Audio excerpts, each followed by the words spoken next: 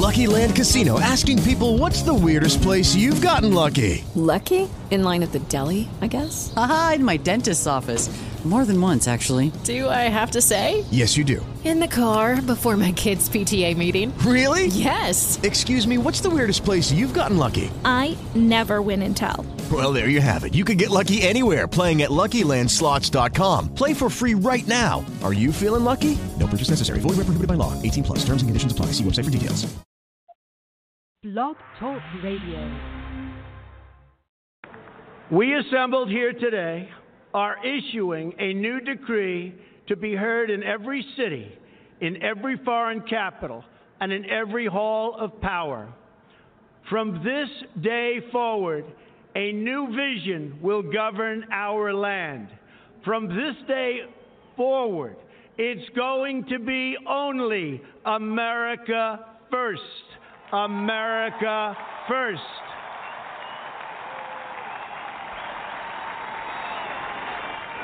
Every decision on trade, on taxes, on immigration, on foreign affairs will be made to benefit American workers and American families. We must protect our borders from the ravages of other countries making our products, stealing our companies, and destroying our jobs.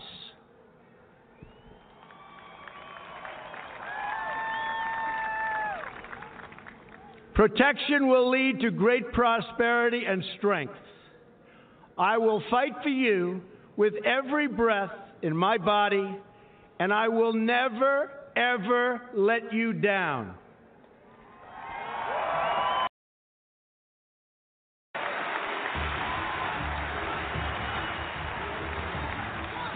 I am your voice. So to every parent who dreams for their child, and every child who dreams for their future, I say these words to you tonight. I am with you, I will fight for you, and I will win for you.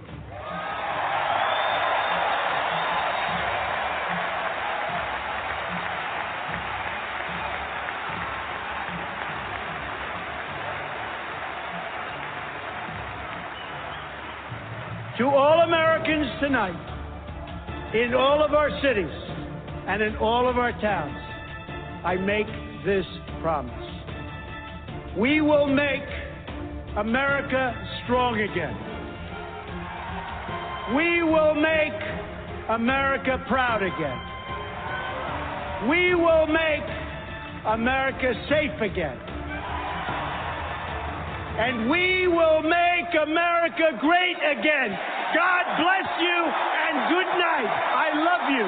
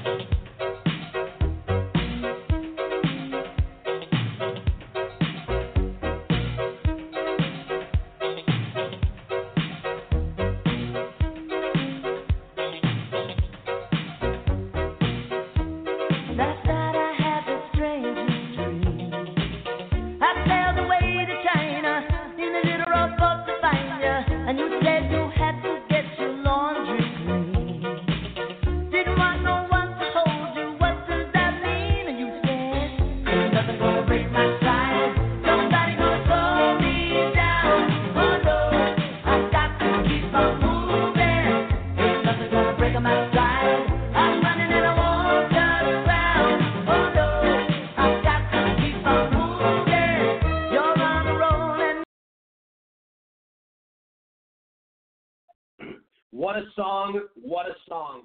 Happy Tuesday, everybody.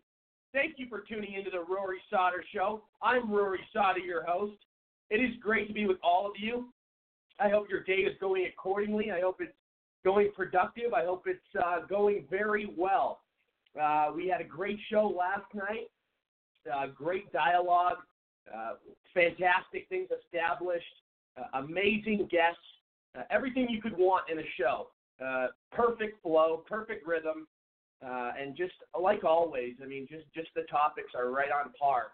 Like I do every episode, I want to thank all my audience, my co-hosts, my sponsors, and guests. You guys are all incredible. The show is listened to in 24 different countries and on nearly 70 online platforms.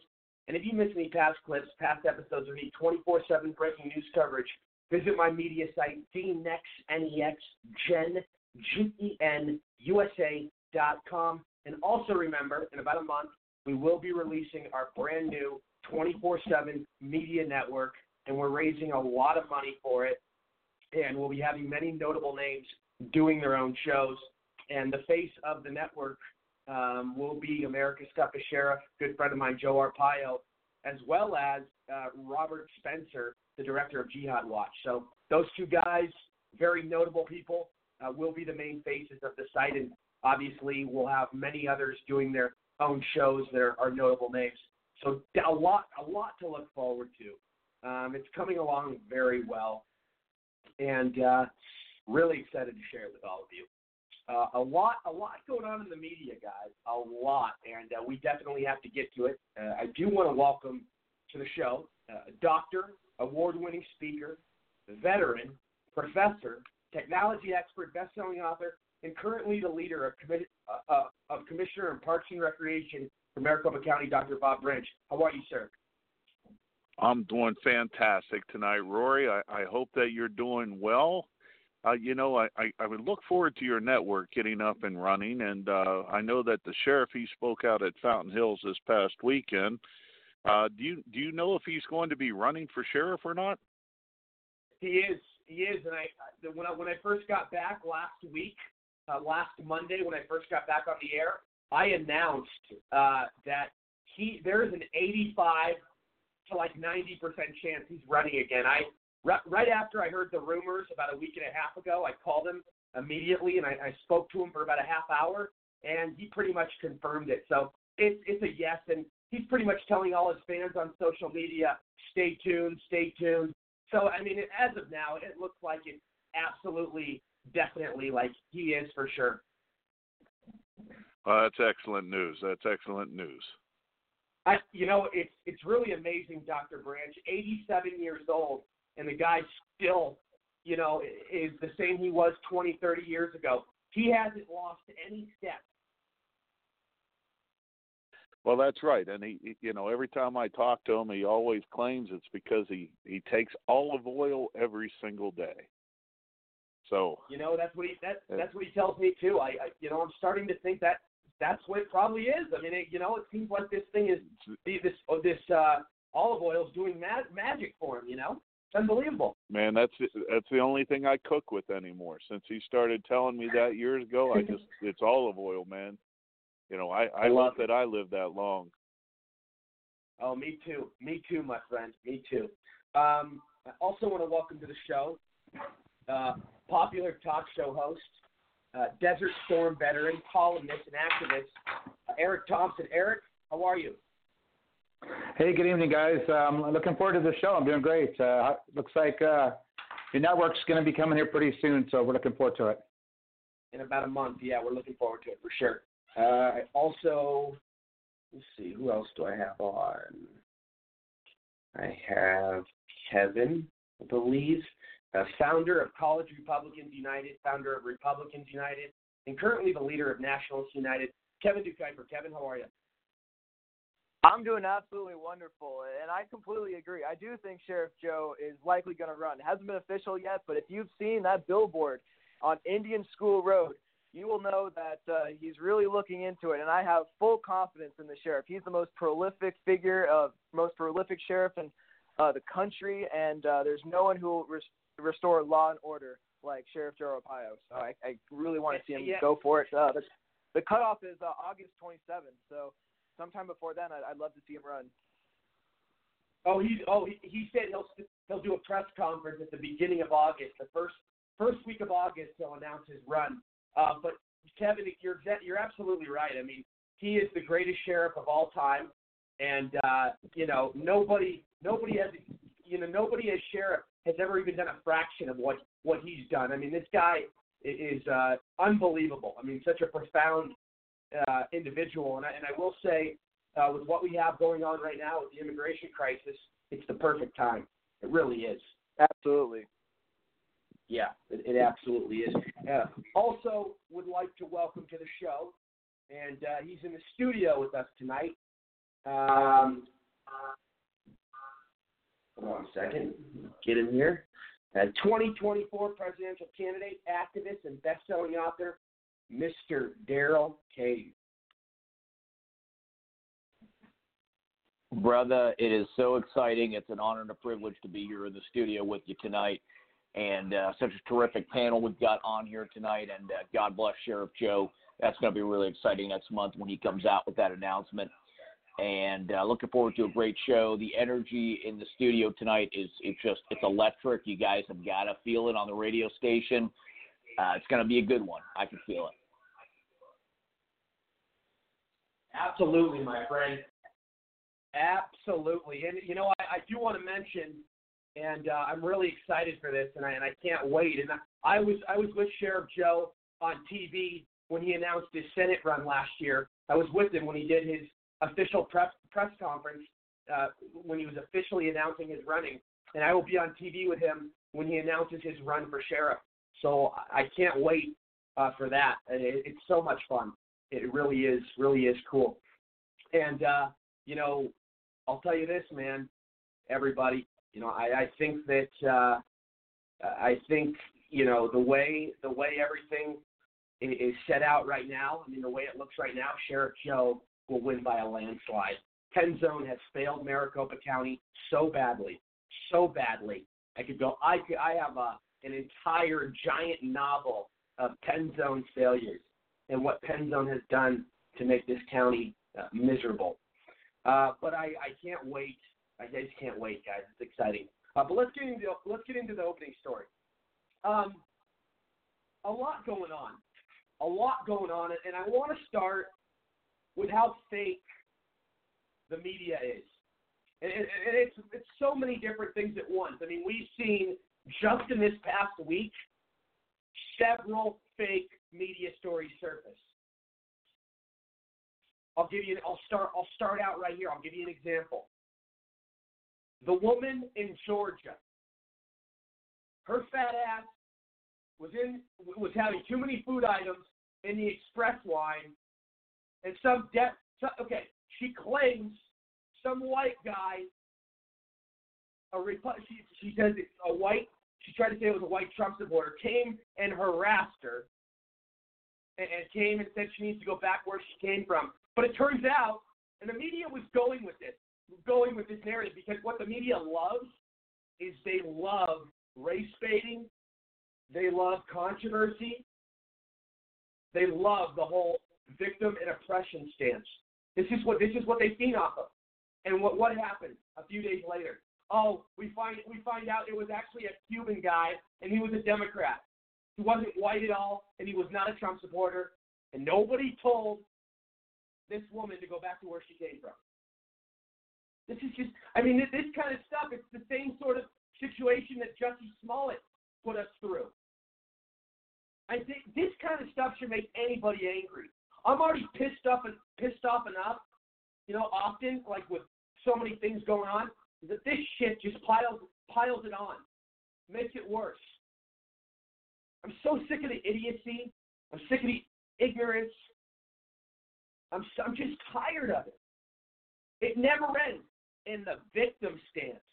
The victim stance is the sickest, most wimpiest, most saddest, and lowest, card you could ever play. It really is. It's absolutely mind-blowing what we're dealing with in the media, and the stuff that they can get away with pushing.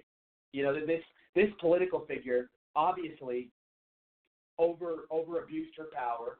You know, she's a black woman. She's a Democrat. We all know what their party stands for: victimization, oppression, poor me game. And she tried to capitalize on an opportunity to get her name in the paper and boost her career. And all it did was backfire on her, just like it did with Jesse Smollett. Listen to this clip. This stuff is absolutely mind blowing. At a supermarket in the same society that would be the end. No one would have heard about it, yet those involved would have been found with their lives. Just water in the same society, however. So when a fellow shopper told Georgia lawmaker Eric Thomas he had too many items to be express checkout, she immediately accused him of being evil and attacked him on the basis of his race. Watch. People are getting really out of control with this. With this white privilege, and white man comes up to me and says, "You lazy son of a bitch. That hate is real." And for that white man to come up to me and call me a son of a bitch is lazy to go back where I came from because he had a couple items that he wanted to get in front of me. He said I had 20 items in a 10-item line. Make you that angry to hurt somebody like that. We don't see Ilhan Omar. You don't see all this stuff about center back and stuff like that. But it's getting out of control. There's so much hate in this world. It's being incited by our president every single day. The press, having forgotten the last 2 or 3 or was it 4 dozen fake hate crimes, immediately believed Thomas completely and blamed the administration for relating the climate of hate. He's a believer now if the man she accused didn't come forward on his own, but he did come forward. His name is Eric Sparks. He's not a member of the Klan, it turns out. He is Cuban, and he's a Democrat. He's an avid Democrat, a liberal Democrat. And he says that Thomas lied completely about what happened. Thomas didn't even fight back. In an interview with local television station, she backtracked, and she said that actually Sparks never said, "Go back where you came from." It didn't matter to the New York Times. Journalists are supposed to state key facts first. The New York Times does the opposite. Her headline said this, quote, "Go back where you came from," Georgia lawmaker says she was told. Actually, she said she was not told that. In the story, the Times waited 14 paragraphs before telling you, the reader, that Thomas had actually retracted her phony accusation. Seems like fraud. Robbie Sauter is associate editor at Reason Magazine and the author of Panic Attack, Young Adult Radicals in the Age of Trump, and he joins us today. Robbie, you've done journalism here for adult life.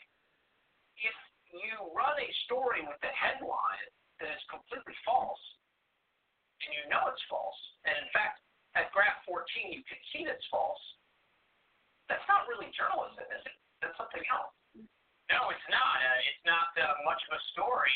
It sort of starts to make you wonder, why was this even written? Who decided a trivial dispute between 2 stressed-out shoppers is a national news item? And not only a national news item, but one that confirms all these sort of... So, guys, you know, I didn't want to play that entire thing, but I mean, we get the point of what's going on here. And you have these sort of stories getting spin constantly and the fake news coming out. And, you know, whenever it's a Democrat, you know, getting attacked, the media's all over it and they coddle them. But when it's a conservative, they don't give a goddamn. They don't care. They demonize them. It's disgusting. Hear this clip from Zoo. She won the Miss Pageants and Miss I think it's the Miss USA. And she wrote she's a Trump supporter and she wrote some conservative stuff on Twitter. They're taking her crown away from her, and a lot of the liberal media agrees with it.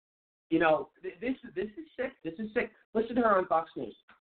Thank you, Kathy, for joining us tonight. Good to have you. Thank you for having me. Okay, so Matt outlined some of the tweets that apparently are the ones that were offensive to the directors that got you in trouble. Did you think they were provocative when you tweeted them, or do you now see how people could be offended by them? I see how people could be offended by them, but everything I tweeted was with statistics and facts.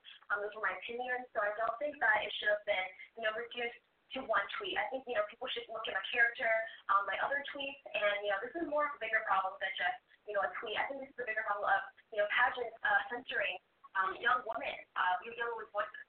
Do you think if you had different viewpoints that you would be in trouble now? Because I know in reading some of the pageant's rules, they say there should be a political platform, and they expect people to be of good character. They were worried about your tweets being insensitive or inappropriate.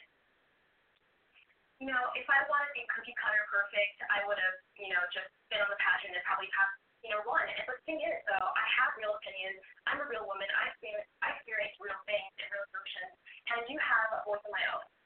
Well, where can we go from here? Because I want to read something from Jezebel. The headline was "The Rapid Life Cycle of a Conservative Martyr." They use that quote. They say the path the story charted over the weekend played a do among the ever-increasing number of conservative martyrs enjoying a brief spin in the limelight as a symbol of the perceived discrimination faced by those with Trumpian, quote, racist politics. So they say essentially you get to be a celebrity for a few minutes among conservative circles because you're pointing out, in your estimation, the way that you've been discriminated against because of your political beliefs. What do you make of their characterization of your faith? I've been posting about politics and political commentary ever since I was 17 in high school, and I've been going about this path, since high school till now. And this is only, a jump start next to my career, and I'm so glad to be able to show my voice, show my opinion to the public. Well, do you not think the pageant officials in choosing you and going through this process had looked at your social media? Should this be part of what pageant judges are considering these days? I gave them all my social media handles. First, they should have me better, honestly. And second, they didn't even give me a time to explain. They just saw this one tweet and immediately thought I was racist, Islamophobic, and then, decrowned me. So I think that people should really, have a dialogue, have an open dialogue, and understand each other's point of view before judging someone. Will you enter another pageant? Probably not. This is actually, checked off my bucket list. But other than this one, I think I'll just continue, show my voice instead of being a pageant. All right, Kathy Vu, thanks for joining us to talk with you tonight. And again, we reached out to the pageant and tried to get some comments from the directors as well, and we have not heard from them. So we'll stay on the case. Kathy, thanks.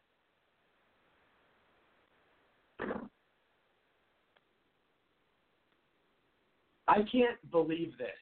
I mean, can you guys understand this at all? You know what? It's sickening. It's disgusting how we can't have free thought and we can't support who we want in this country without being demonized. Well, you can support a Democrat, and they don't really have to worry about us conservatives harassing them because that's not who we are. But if a Democrat, wants to go after a Republican, I mean, they get away with it. It's sick. And I'm also tired of, speaking of the fake news media, I'm also tired of hearing about Jeffrey Epstein and, the mainstream media trying to say how good of friends he was with Trump. He wasn't good friends with Trump. He was seen with Trump 1 or 2 times. Bill Clinton flew on his plane 26 times. It was in the log, and there were minors on board.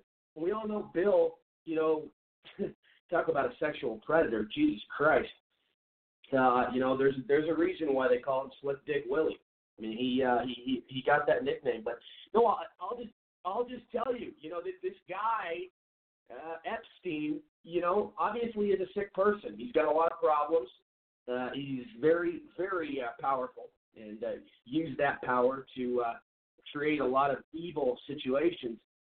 But they need to stop the mainstream media saying that Trump and Epstein were buddies. Not true. Trump threw Epstein out of his club for Epstein going after a young girl, and that was the end of their relationship. I think this was like the early 2000s. But other than that, they didn't hang out often. I just knew they knew each other and saw each other a couple times, and Epstein would attend Trump's events. So it's not this was in no way a close relationship at all. Acquaintances, if you want to use that term. So I'm tired of hearing it, and I don't really know what to think about Acosta. I think the whole thing is a little shady, that Acosta was the person in charge and Epstein only got 1 year when they could have put him in life in prison. This was back in I think 2008. But I will say, there is, when you're in a picture with somebody, it's amazing what the fake news media can how they can spin it. how they can twist this narrative to their advantage and make it look like, there's something more there. Because look at the whole Bill Clinton situation. They don't even mention that. It's pathetic. Let's go to Dr. Branch. Dr. Branch, go ahead. Rory, I've had the honor of being on this panel now many times with the great Daryl and also Eric and Kevin, and you have had on your show many, many, many times people of the LGBTQ community. You have had people on your show that were brown. You've had people on your show that were black. And the problem, and what we always hear from these individuals, is the reason they're coming over to the Republican side is because the Democrats want to throw them in this box. They want groupthink. They want conformity. They don't want the individualism that you were just requesting. They don't want the individual mindset. When Representative Presley comes out and says we don't need any more brown faces that don't want to be a brown voice. We don't need any more black faces that don't want to be a black voice. We don't need any more Muslims that don't want to be a Muslim voice. We don't need any more queers that don't want a queer voice. When she says that, she's put entire communities, entire sections of America into boxes. And they're telling, we don't want you if you are an individual. We don't want you if you have an independent thought. And that's where we're heading in the United States. This is the reason why, I am standing by Donald Trump 100%, because this is what we're fighting in this country. If you're not in a box, if you're not a victim, they don't want you. And that is control. That is the multinationalism. That's what Canada has. That's the reason why they have hate speech laws in Canada, because you don't have a free voice up there. You have it in the United States. It's time we fight for it. It's time that we say this, enough's enough. That woman that you just had from Georgia should be arrested. There are obviously, if she's in a grocery store, there are cameras all over. That was easy to be fact-checked, and for the Times to even come out and put that in their paper is just outrageous. Giving this woman a voice without checking video first, it's just outrageous. It's outrageous. Jussie Smollett needs to go to jail. And, quite frankly, I like being on the side where we say we want individualism. We want independent voices. We know that this is how America is great, when we could speak our own mind because of our First Amendment, when we could protect our First Amendment because of our Second Amendment. That's my view on this subject. Absolutely. And you could hear the clips okay, right? I just want to make sure. Yes. I was, though, thinking that you and Daryl are in the studio eating some of that good TGI Friday stuff, though. That's what I was concentrating on the most. Not right now, but I we heard will the clip get some... very well. Yeah. Okay. Very good. Yeah, we'll be going to TGI Fridays probably this weekend. Let me now that you mention it, let's go to Eric. Eric, I know you have some thoughts. Go ahead. You talk about this on your show. Yeah, my wife and I were actually talking about this. It got me so riled up. Me and her used to do a little podcast, so we're going to start one called Faith, Family, and Country, encouraging Christians to get in the fight and it's time to get engaged.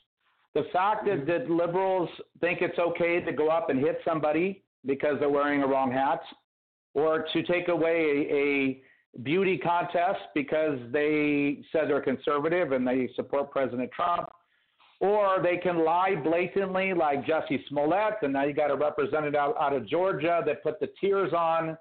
They cry. There's no shame on the left.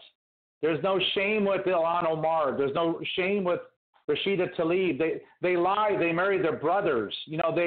They do whatever they need to do, and nobody cares. Judicial Watch filed today with the House of Representatives to open an inquiry about her Ilhan Omar marrying her brother.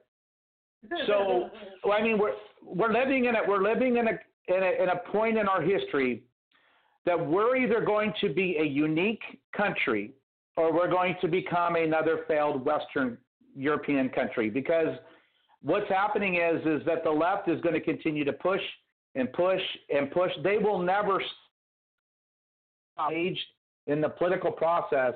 This will never end until we die. So I'm 51.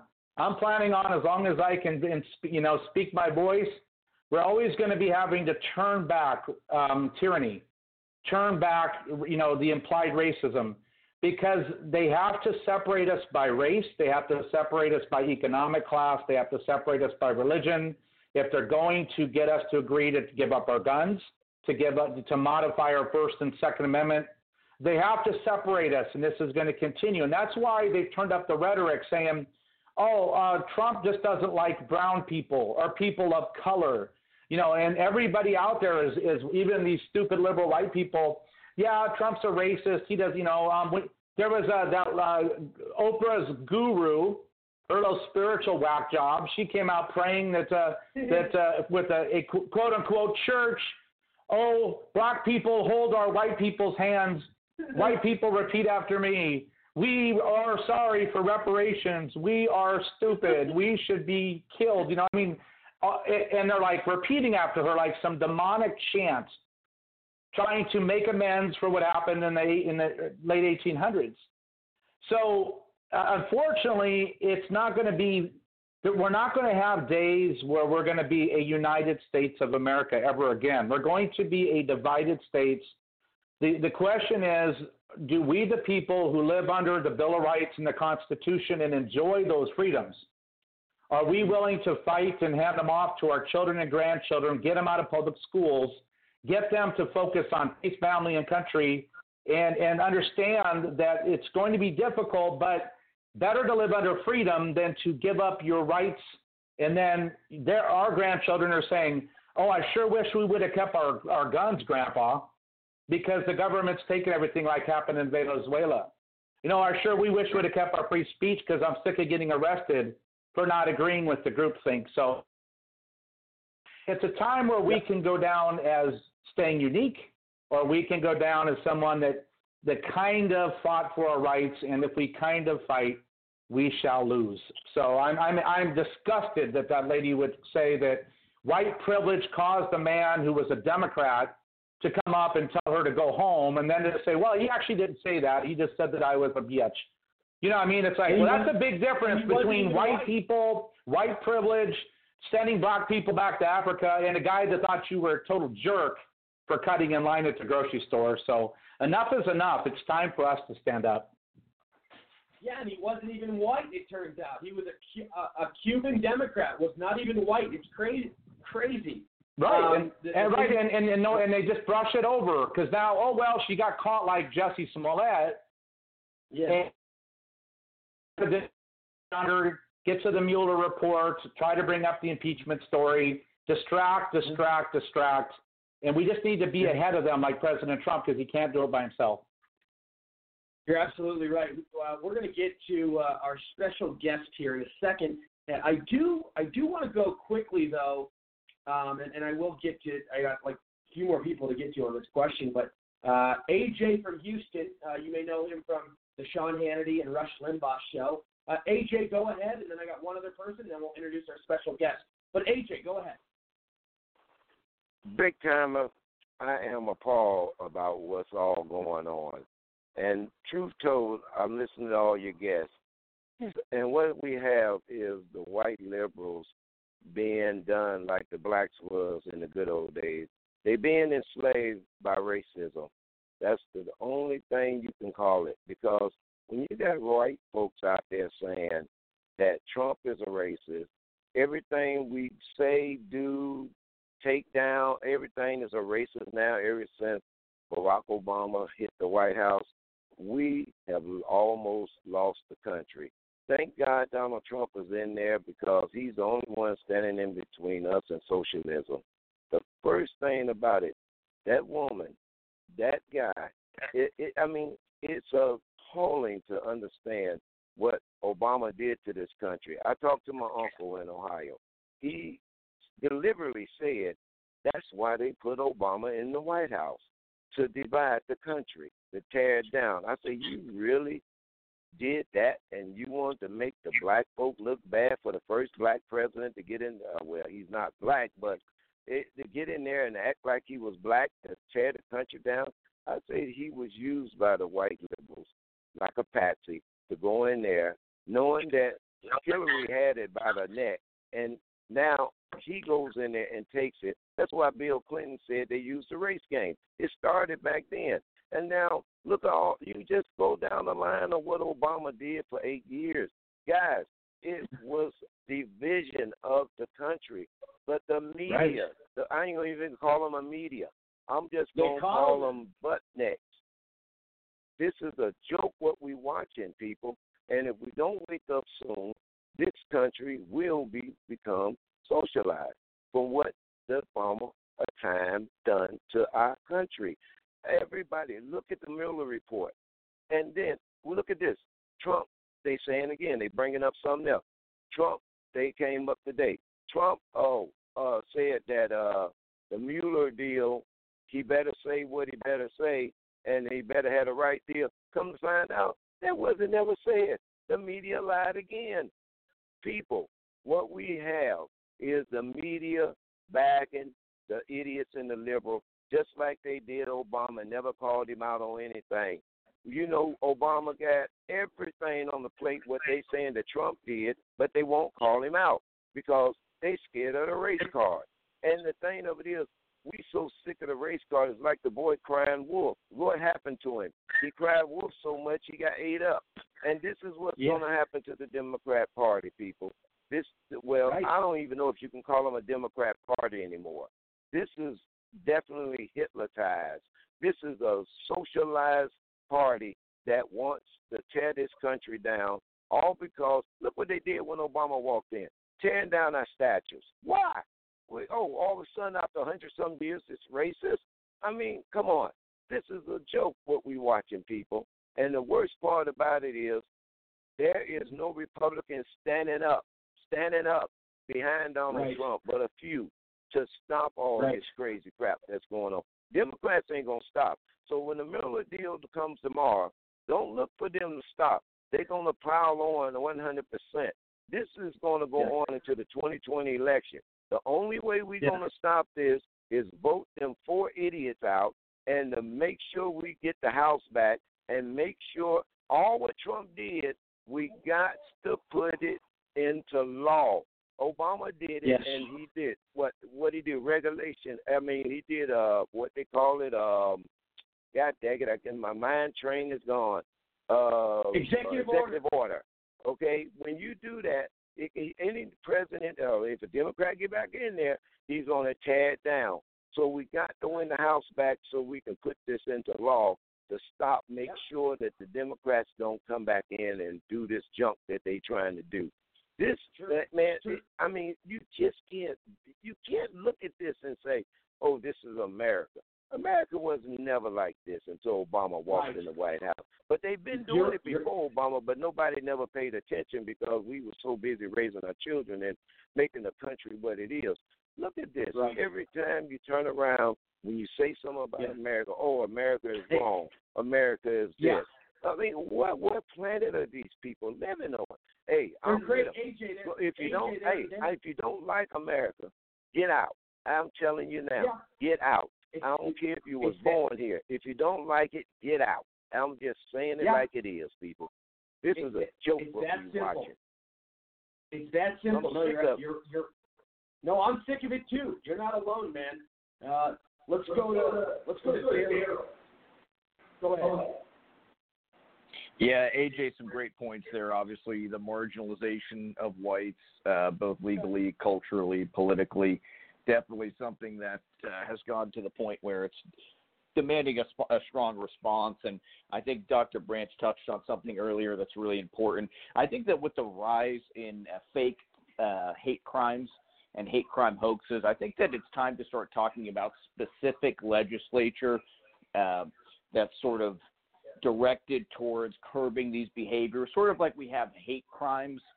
So you know how it's like if you assault someone on the street, it's worth 5 years, but if you assault them and there's a hateful, quote-unquote, reason as opposed to, I guess, a non-hateful reason to assault someone, the crime is larger.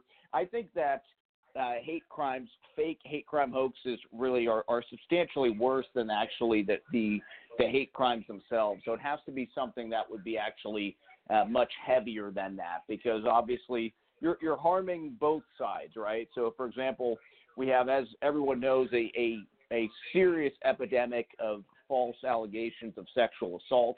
Not only does that harm the men that have their lives often destroyed by these phantom assaults, but they also harm the actual victims of sexual assault, because it makes a general eye roll from the public when they hear about these things occurring. So we need to treat these things very seriously. When it comes to reparations and these types of things, I floated the idea for 2024, reparations tied directly to repatriation. So, you know, I was taught growing up that if somebody tells you that you've hurt their feelings, you sort of accept that at face value. You know, if you're still hurt about what was going on to your grandparents a few generations ago, I take that at face value. And if you feel that it was wrong that you were brought here and your ancestors were brought here against your will, I think that the United States government should do everything possible to assist you in repatriating back to the African nation of your choice. Otherwise, you have the option to opt out of that, become a United States citizen, and continue enjoying the rights and privileges of all other United States citizens. So those would be my comments on that. And I think, obviously, we're all making the same points here. The conservative establishment needs to be much stronger culturally and on all of these other issues that are so important, rather than sort of falling back into the creeping malaise of limp-wristed libertarianism. We need a hard right that is capable of giving a meaningful response to the ongoing encroachment from the left. And I think Trump is providing something very good right now, and I think that as time goes on, we actually need to grow increasingly stronger on these topics. Back to you, Rory.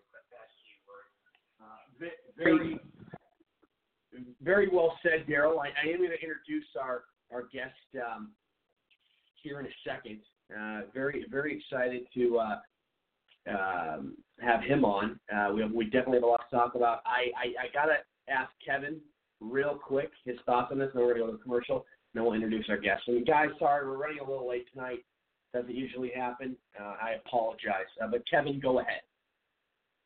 Oh, yeah. So this whole media fake hate speech debacle has been really showing how terrible the media in general is. I mean, this is another example of how you have not only a shortage of supply for the media's demand of hate crime, but in this case, it's even hate speech that they're making up in order to create their narrative of this white privilege, white aggressors, oppressors, and everything. And you gotta remember, with this whole media, I would say, monolith that they own. I mean, you have 6 companies that own all of media. Essentially, you have Comcast, by far the biggest, and they own all of the NBCs, the MSNBCs, the CNBCs, and so on. You have Disney is number 2, Time Warner. I mean, they own CNN. You have News Corp and National Amusements and Sony. I mean, they own the entire market. You got to remember, these people don't just own media corporations. I mean, they own telecommunications. I mean, you think of Comcast, they own AT&T. I mean, we're using the products of these mega corporations that hate our country, hate our principles, want anything to do anything in order to hurt our image and our values, and they're using government in order to basically spy on us and collect information to hurt us, to send to prosecutors and make up fake crimes against us. And it's absolutely horrible. And these companies not only need to be broken up, but there needs to be laws that are enforced to prevent any of these catastrophes from happening in order to save our country. You're absolutely right, Kevin. Very, very well said. We are going to take a quick commercial break, everybody. We'll be right back with Sean Noble. Very, very excited to be speaking with him. Stay with us, everybody.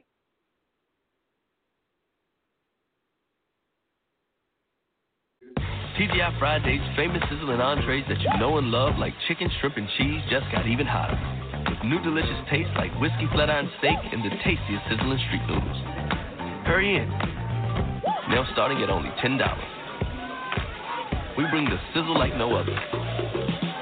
New sizzling entrees starting at $10. TGI Fridays, the home of endless apps. Endless apps every night, 9 p.m. to close. She's still the one for you, and Cialis for daily use helps you be ready anytime the moment is right. Cialis is also the only daily ED tablet approved to treat symptoms of BPH, like needing to go frequently. Tell your doctor about all your medical conditions and medicines, and ask if your heart is healthy enough for sex. Do not take Cialis if you take nitrates for chest pain, as it may cause an unsafe drop in blood pressure. Do not drink alcohol in excess. Side effects may include headache, upset stomach, delayed backache, or muscle ache. To avoid long-term injury, get medical help right away for an erection lasting more than 4 hours. If you have any sudden decrease or loss in hearing or vision, or any allergic reactions like rash, hives, swelling of the lips, tongue, or throat, or difficulty breathing or swallowing, stop taking Cialis and get medical help right away. Ask your doctor about Cialis for daily use and a free 30-tablet trial. Packaging. I'm Ray, and I quit smoking with Chantix. I tried cold turkey, I tried the patch, they didn't work for me. I didn't think anything was going to work for me until I tried Chantix. Chantix, along with support, helps you quit smoking. Chantix reduced my urge to smoke. I needed that to quit.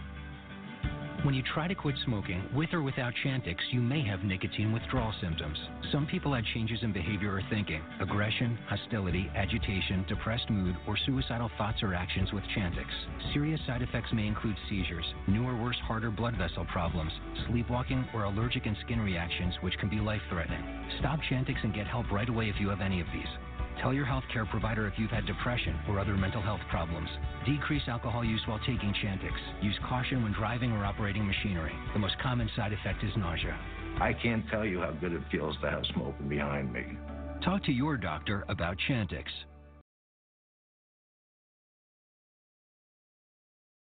And we are back. The Rory Sauter Show, coast to coast, worldwide, listened to in 24 different countries, on nearly 70 online platforms. And everybody, if you miss any past clips, past episodes, or need 24/7 breaking news coverage, visit my media site, DNexUSA.com. And also remember, we will be releasing and launching our 24/7 media network next month. It'll be at 24/7.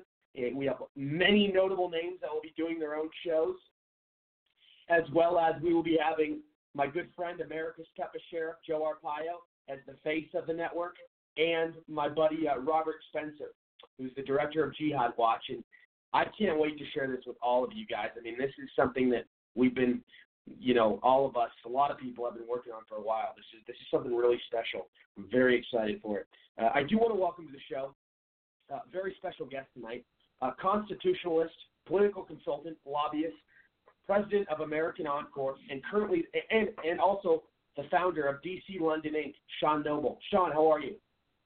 Great to be with you, Roy. Thanks for having me. Absolutely, Sean. Well, man, I'll tell you, you have quite the resume, my friend. And sorry about the delay. We were running a little bit late tonight, but it's your first time on the show. What I like to do with all my guests when they first come on the show is, give us your bio. Tell us how it all started for you.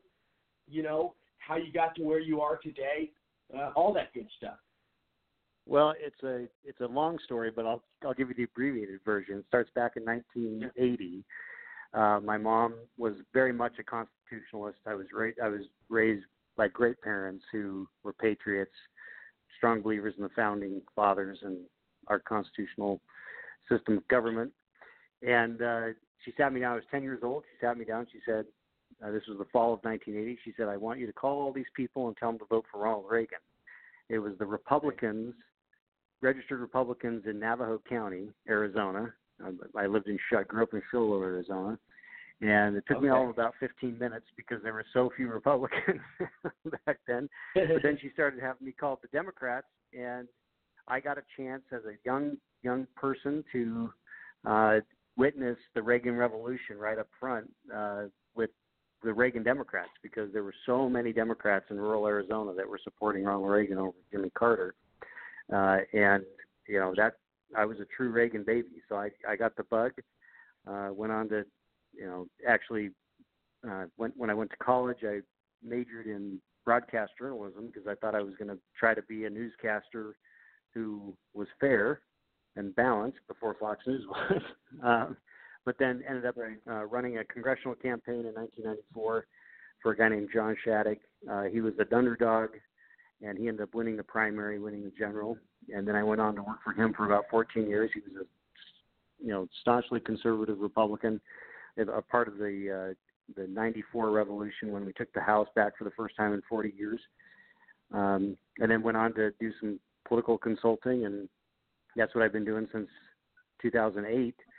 And the causes and individuals I work for are always a part of what is what I consider the conservative movement. So it's been a total blast, and it is the greatest honor that I have to wake up every morning knowing that I'm doing what I love, because what I love is advancing freedom for the people of the United States. Absolutely. Now tell us a little bit about, I obviously I have a couple, questions right now for you. First off, describe the similarities with the Reagan Democrats and a lot of the Democrats that are voting for Trump today, just because the party has gone so far left. And I see the similarity with how far left it was with Jimmy Carter, because he was very far left, and how far left it is now. Obviously, it was never as far left to this extent. I mean, this is a whole new level of craziness and insanity. But back then, I feel like the reason Reagan got so many Democratic votes is because Jimmy Carter wasn't resonating and appealing to the moderates. And the same sort of thing I feel like is happening today with Trump. I mean, a lot of the moderates are voting for Trump. They may not agree with everything he does, but it's a hell of a lot better for them than communism, Absolutely. I think there's some great similarities. I think that the first and foremost, there's an understanding that America is great. And in fact, Trump was smart to make America great again a part of his mantra, because that was a slogan that Reagan used in 1980, because there was such a malaise going on at that point, and there was such kind of a downer. I think that people understood that we are a great nation. We are the greatest nation on earth, and we shouldn't be apologetic about that. We're not being prideful about it. We're just saying we have the best system of government that's ever been discovered or invented, because the founders were guided by God to create a system of government that promoted freedom. And that was the first time in our world's history that we had this kind of government, and we shouldn't be ashamed of that. And Reagan wasn't ashamed of it. He talked about the importance of freedom, and Trump picked up on that, and that is, he reached out to the angst that the average American feels, or was feeling in 2016 after 8 years of Obama, and that resonates. And while the Democrats, if they had been smart, the reaction would have been, we're going to try to explain why our policies are better, and we're going to do it in a rational way. But instead, what they've done is they've just done a hard left turn, and the Democrats have never been more left in our history than now. I mean, it's that they have abandoned a vast majority of their voters by being so hardcore left. I mean, there are a lot of people who say, I don't think there's any way that Trump can be reelected. I said, look, this is Trump's to lose, because the Democrats are just giving us such an opportunity by how hardcore left they are going. I mean, while millennials and Gen Zs may not understand what socialism actually means, the people who actually vote, because millennials don't vote that much, are going to understand it. They know the danger it poses, and there's going to be massive turnout in 2020. It's going to be a turnout like we've never seen before, and it's what I believe is going to carry Trump right back into re-election into the White House. Mm-hmm. Well, no, I agree. I agree with you. And tell us about your career with President. Obviously you're the president of American Encore, and also the founder of DC London Inc. Tell us about that. Both of those. So, DC London was founded back in 2011 by a handful of us that were working on real conservative causes. I was recruited to help fight against what became Obamacare. When it was going through Congress, we were trying to fight against what the Democrats were proposing, and obviously we didn't succeed because of the whole reconciliation vote in March of 2010. What we did do is we made the bill better. I mean, they were going for a public option back then. That didn't happen. But then more importantly, my business partner, when we were all done at the end of the day and that fateful day in March, she had been tallying the different members of Congress who we thought were going to vote no on the bill, but Pelosi broke their arms. And she saw all these Democrats in districts where had no business voting for this expansion of government-run health care. She said, that's the next project. We have to go after these people on the health care issue. And so we managed a massive independent expenditure effort. In 2010, we targeted about 80 districts. Interestingly, her initial list of 66 districts that were the targets, after Election Day, when all the dust was settled, we looked back, we won 65 of the 66, which is what created the majority for Republicans in 2010. And then we went on to create American Encore. American Encore is an organization that back in we rebranded. It was originally dealing with the healthcare issue, but in 2014 we renamed it American Encore and talked about, used Reagan as, the visionary of America is great. It's time for an encore. It's time for us to be great again. And then obviously Trump picked up that mantle, and here we are.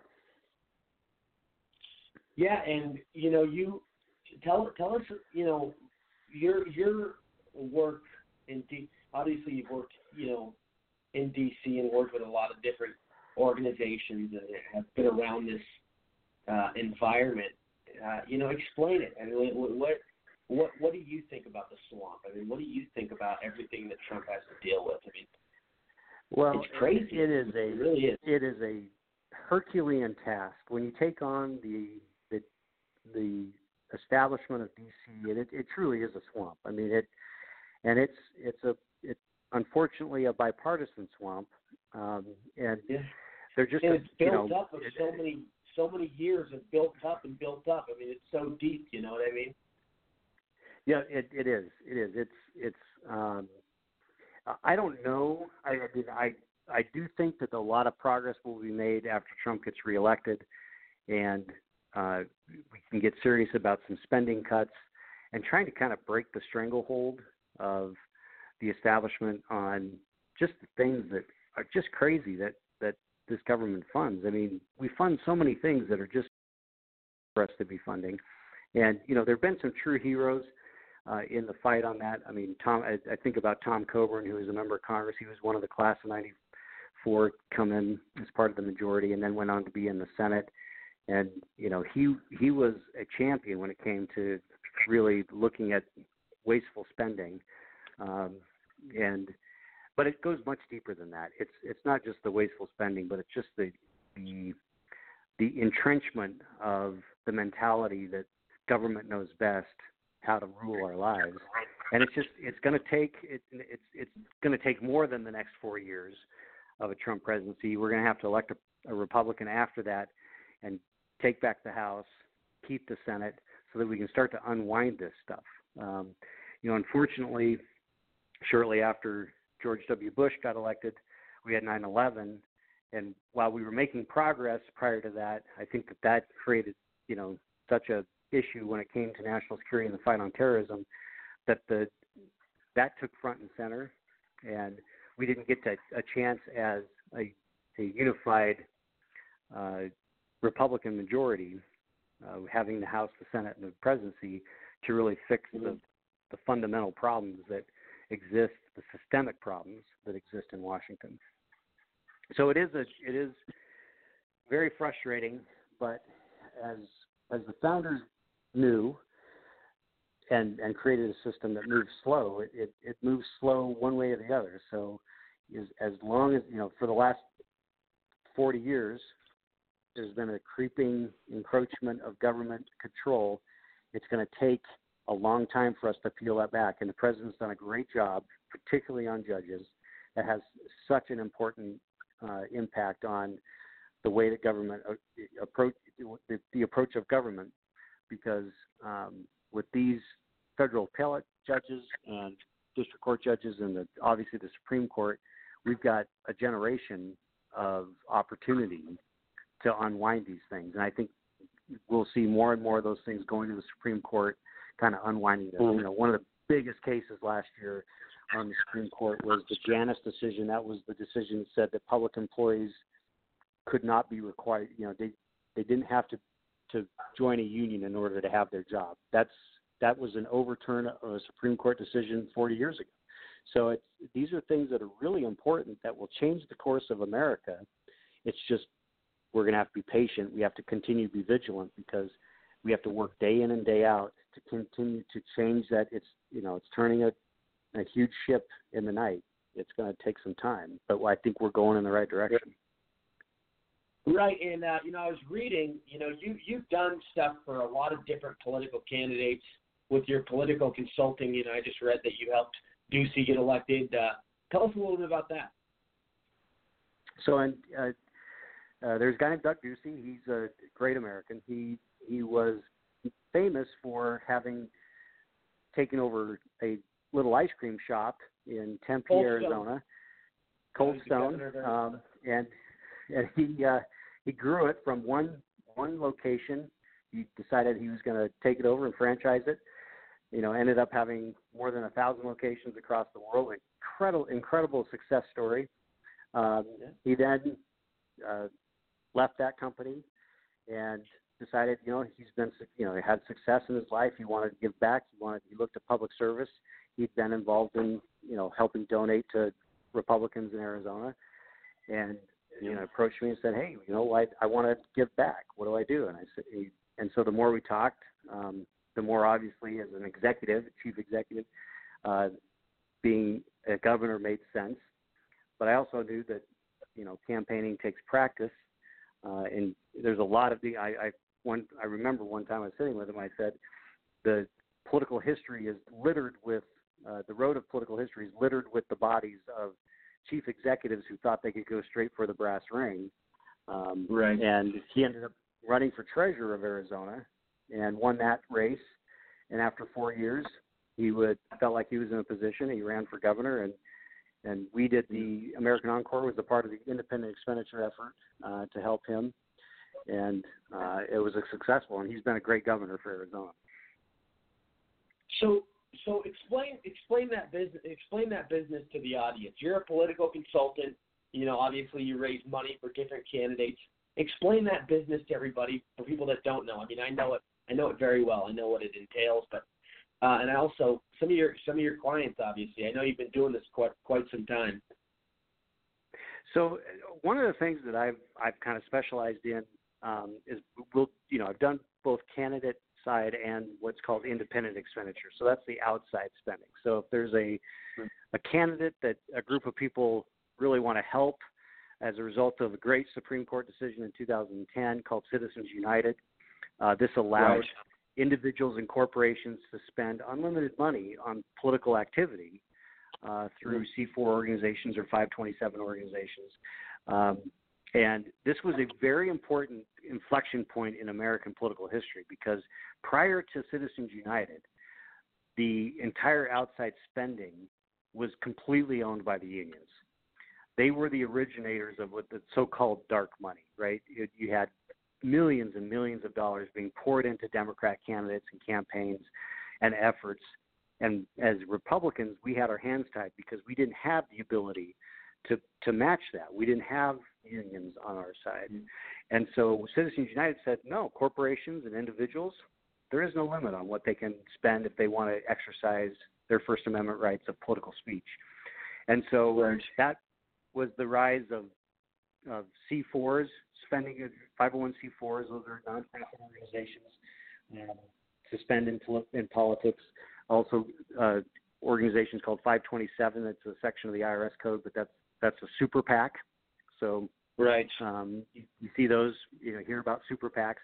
These are all, the left likes to term all of this as quote unquote dark money, but it's, that's just their way of being mad that they had we had an equal playing field after 2010.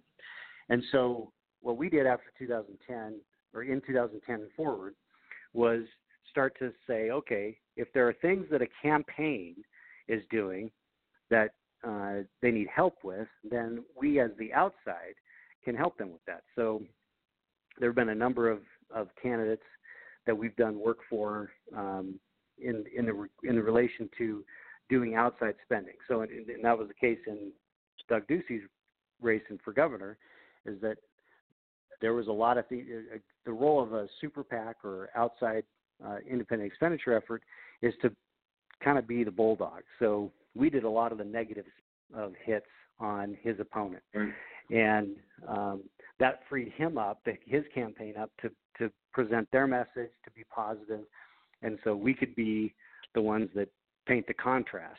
And I think that's an important part of the political discussion. I mean, you need to know what the vulnerabilities are, or the weaknesses are of your opponent. But what would that mean? And so, obviously, as a strong conservative Republican, I've only done work for Republicans, and so Democrats don't like me very much. So they've done a lot of things to try to attack me and American Encore and our company. But as I've told people say to me, how do you deal with that? It's like, look, if I'm not being attacked by the left, then I'm not doing something right. I must be doing something right if I'm taking flack. Right. No, absolutely. So what are some of the latest projects you're working on? So an interesting thing that I'm working on right now is technically not political, but it clearly has some political ramifications. We're helping an organization working on educating public employee unions. This is this Janus decision I talked about last year, helping public employee union members understand that they don't have to be a part of their union. And so we're helping union members opt out of their unions, and so they don't spend, on average, a public employee will spend between $800 and $1,200 a year on union dues, and that money, the vast majority of that money goes straight into the coffers of liberal politicians and electing the likes of Nancy Pelosi and Chuck Schumer and other, hardcore liberals. And so we've done some analysis. If we could get 25% of the 5 million public employee union members across the country to opt out of their union, it would take more than $1 billion every 2 years away from unions to spend against us on the political realm. And so while it's a not a very profile or sexy issue, it could have some serious ramifications year over year going forward into the future to defund the leftist unions that have been such a bane to good public policy and conservatism in the United States. Yeah, and Sean, you've been on some of the big media channels. You've been on Fox News regularly. You've been on all these different channels, different magazines, and I know you talk about different things. I do want to ask you, what do you think of the business that these donors are in? People like George Soros, people like the Koch brothers, people like, some of these people that really donate a lot of money. I mean, do you think it's a dirty business? Do you think it's an aggressive business? Do you think these people ask for certain things that are probably going into a gray area? How do you look at it? I know in today's society, at least from my perspective, it seems like, it's in some ways over-abused. I mean, these people like to give money, a lot of it, especially if they have it, so they can have some sort of influence and power over the person in charge, in the Oval Office. What do you think? Well, that's a really good question, and I can only speak from the experience of what I know. I will say that there probably isn't anyone who is more committed to the concept of the American dream than Charles Koch. The guy, is a true believer. Now, he may have some issues he believes in. Even though he doesn't like Trump? I think he's a very congenial Midwestern grandpa, and he's a very mild-mannered, person that you would, if you saw him, you'd just think, boy, he's a very nice grandpa, and he's not flashy, he doesn't seek the limelight. So Trump is very different in as far as style goes. And he also, Charles has some differences of opinion on a handful of things with Trump. But I think from the standpoint of the economy and regulation, I mean, one of the things that I know about Koch brothers is that they understand how important it is to deregulate, because government regulation is what stifles economic prosperity. And so they're very much aligned with Trump in that regard. But I think that, the stuff that he gets involved in, he does purely from a standpoint of wanting to advance what he believes in as a part of America. George Soros, I don't know him. I'm pretty disgusted by some of the things he funds, but he probably does that from a standpoint of what his worldview is, which is different than mine. One that I find interesting is Tom Steyer, who's now running for president on the Democrat side. He has spent millions and millions of dollars on both the issue of trying to tackle climate change. He has a very different view of that than I do. And also, he's been leading the charge on impeaching President Trump. I think his motives, I don't know what his motives seem to be, that he really believes that stuff. But I think, the bottom line is that I believe that there are many times that consultants and others don't give the American people enough credit. They are smarter than politicians believe that they are. They can, and I think that that's what you saw in 2016 is you saw the whole establishment class just lose their minds that Trump could be elected. It's like, how is this possible? And the American people are smart. They understand that Hillary Clinton was someone who was not going to move us in the direction we need to go. She was going to continue the policies of Obama, maybe even make things worse. And they understood that that's not what America needed. And I think that's why, Trump is going to defy the expectations of the establishment again by winning re-election. Yeah. And I think it's not going to be close. This whole talk about, he's going to lose he might win the Electoral College, but he's going to lose the popular vote. I think he wins the popular vote and he wins the Electoral College in what would be considered a landslide. I mean, to me, this is not even close. I agree 100%. I know my panel definitely has some questions. Let's get to them. I do want to welcome, though, Second Amendment advocate, gun spokesman, entrepreneur, musician, commentator, activist, and best-selling author Dan Watts. Dan, I didn't see on the line earlier, but now I did in the last 20 minutes, and I wanted to get to you first on the panel. What are your thoughts, my friend? Well, hey, thanks, Rory, and glad to be on the show. And everyone had there's been some really great comments, and I think one of the things Sean just said, that the Democrat donors, they really believe this stuff, and they really believe in what they're doing, and that's the scary part to me. But then when you go down the food chain and you look at the Democrat voters, they really believe that Republicans are these evil people. And I always look at, how does this happen? How is it that they truly in their heart, believe that we are evil. And it's because the media is constantly pumping this stuff into their minds. And I do believe that it's some form of brainwashing, because you hear the same stuff every single day. You start to fall in line with it. And like an example would be a relative of mine, I won't say who, has been starting to watch. She's older. She doesn't really care too much what she watches, so she's been starting to watch a lot of the mainstream media. And she comes over for dinner once in a while, and she starts talking badly about Trump, and she never did that before. It's because of the way they talk about Trump, and it's because of the way they talk about Republicans and conservatives, is that when you listen to that stuff all the time, you start to fall in line. You start to believe that stuff. And so that's the real scary part of it all. But we have to look at how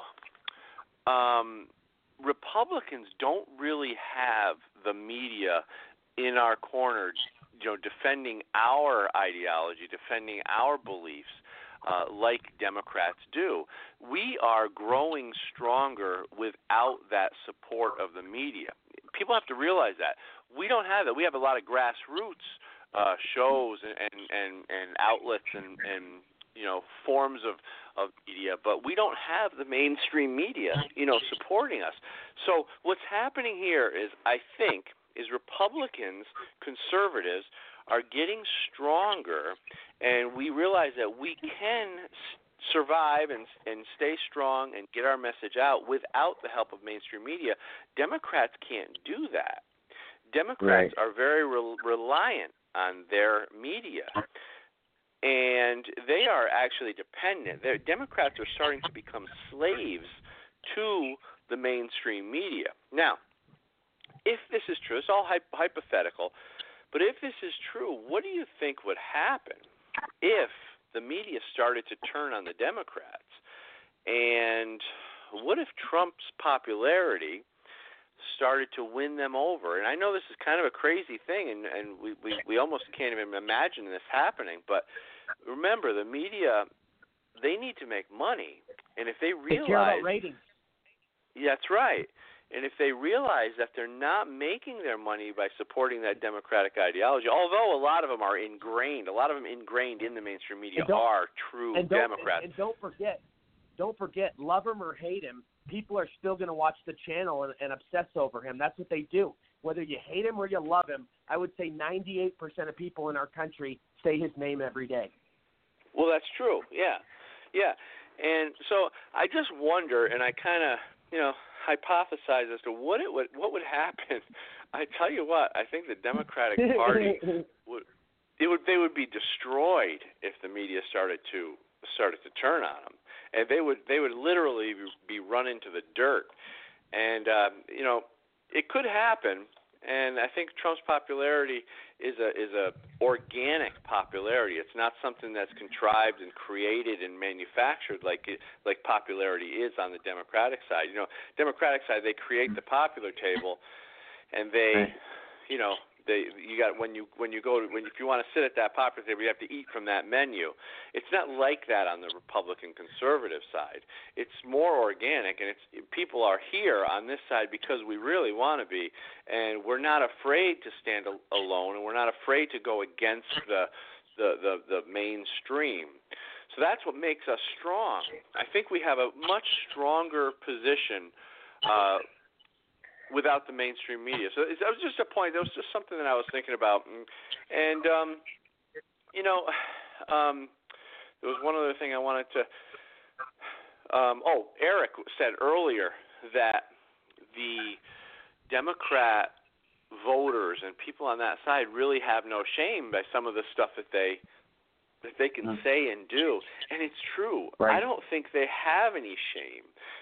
So I start to think about, well, what is shame and what causes us to have shame? And it really comes down to kind of a self-respect. If you don't have a certain level of self-respect, I think you wouldn't have any shame. Shame comes when you realize that you're going against your moral values. And that's when you feel shameful, when you recognize you're going against your morals. When you don't have any moral base, I don't think you feel shame. Does that make sense? And I think they're being trained to not have any shame. And I think they're being trained to really not have any moral value. And they're just really kind of being manipulated into this ideological mold. And it's really interesting to watch, because these people who think they're so righteous and so virtuous are really being manipulated, and they're really being puppets of this manufactured, ideological movement. It's a really strange and interesting thing. No, you're absolutely right. I mean, very, very good point. I also want to introduce to the program, we have on the line 2020 Republican congressional candidate for the 13th District of Ohio, Dr. Dwayne Hennon. How are you, sir? I'm doing great. How about yourself, Rory? Doing well, my friend. What are your thoughts on this conversation? I'm sure you probably have a lot to add in. I think I would agree that 2020 is going to be a whole new landscape. I don't think it's going to be a close race when it comes to Trump. I think he's going to win by a landslide on both popular and electoral college. The numbers he's been producing for our country, all the positive results. Who can argue with that?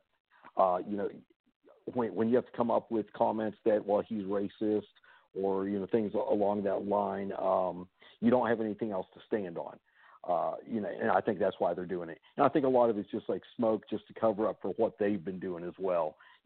Democrats like to try to cover up their own tracks by blaming the other person. So I think we're seeing a lot of that. Even in my district, we're seeing some momentum on the Republican side. In the county that I live in, the Republican Party has kind of went through a little bit of turmoil about 3 years back or so, and it's all coming together. It's coming to where people are starting to be more unified. So I think even in our area, we're going to see a lot more. And this is a heavily Democratic area. I think Tim Ryan, he can just keep running for president, because I don't believe he's going to have a seat in the House. He might have a seat at CNN, but we'll see about that too. But I think there's just a lot going on that the American people are fed up, and they want more positive results. They're tired of the same old in politics. No, I agree. I agree, and you're pretty much the front runner where you are, correct? I mean, it looks really good for your situation, right? I mean, the way it stands right now.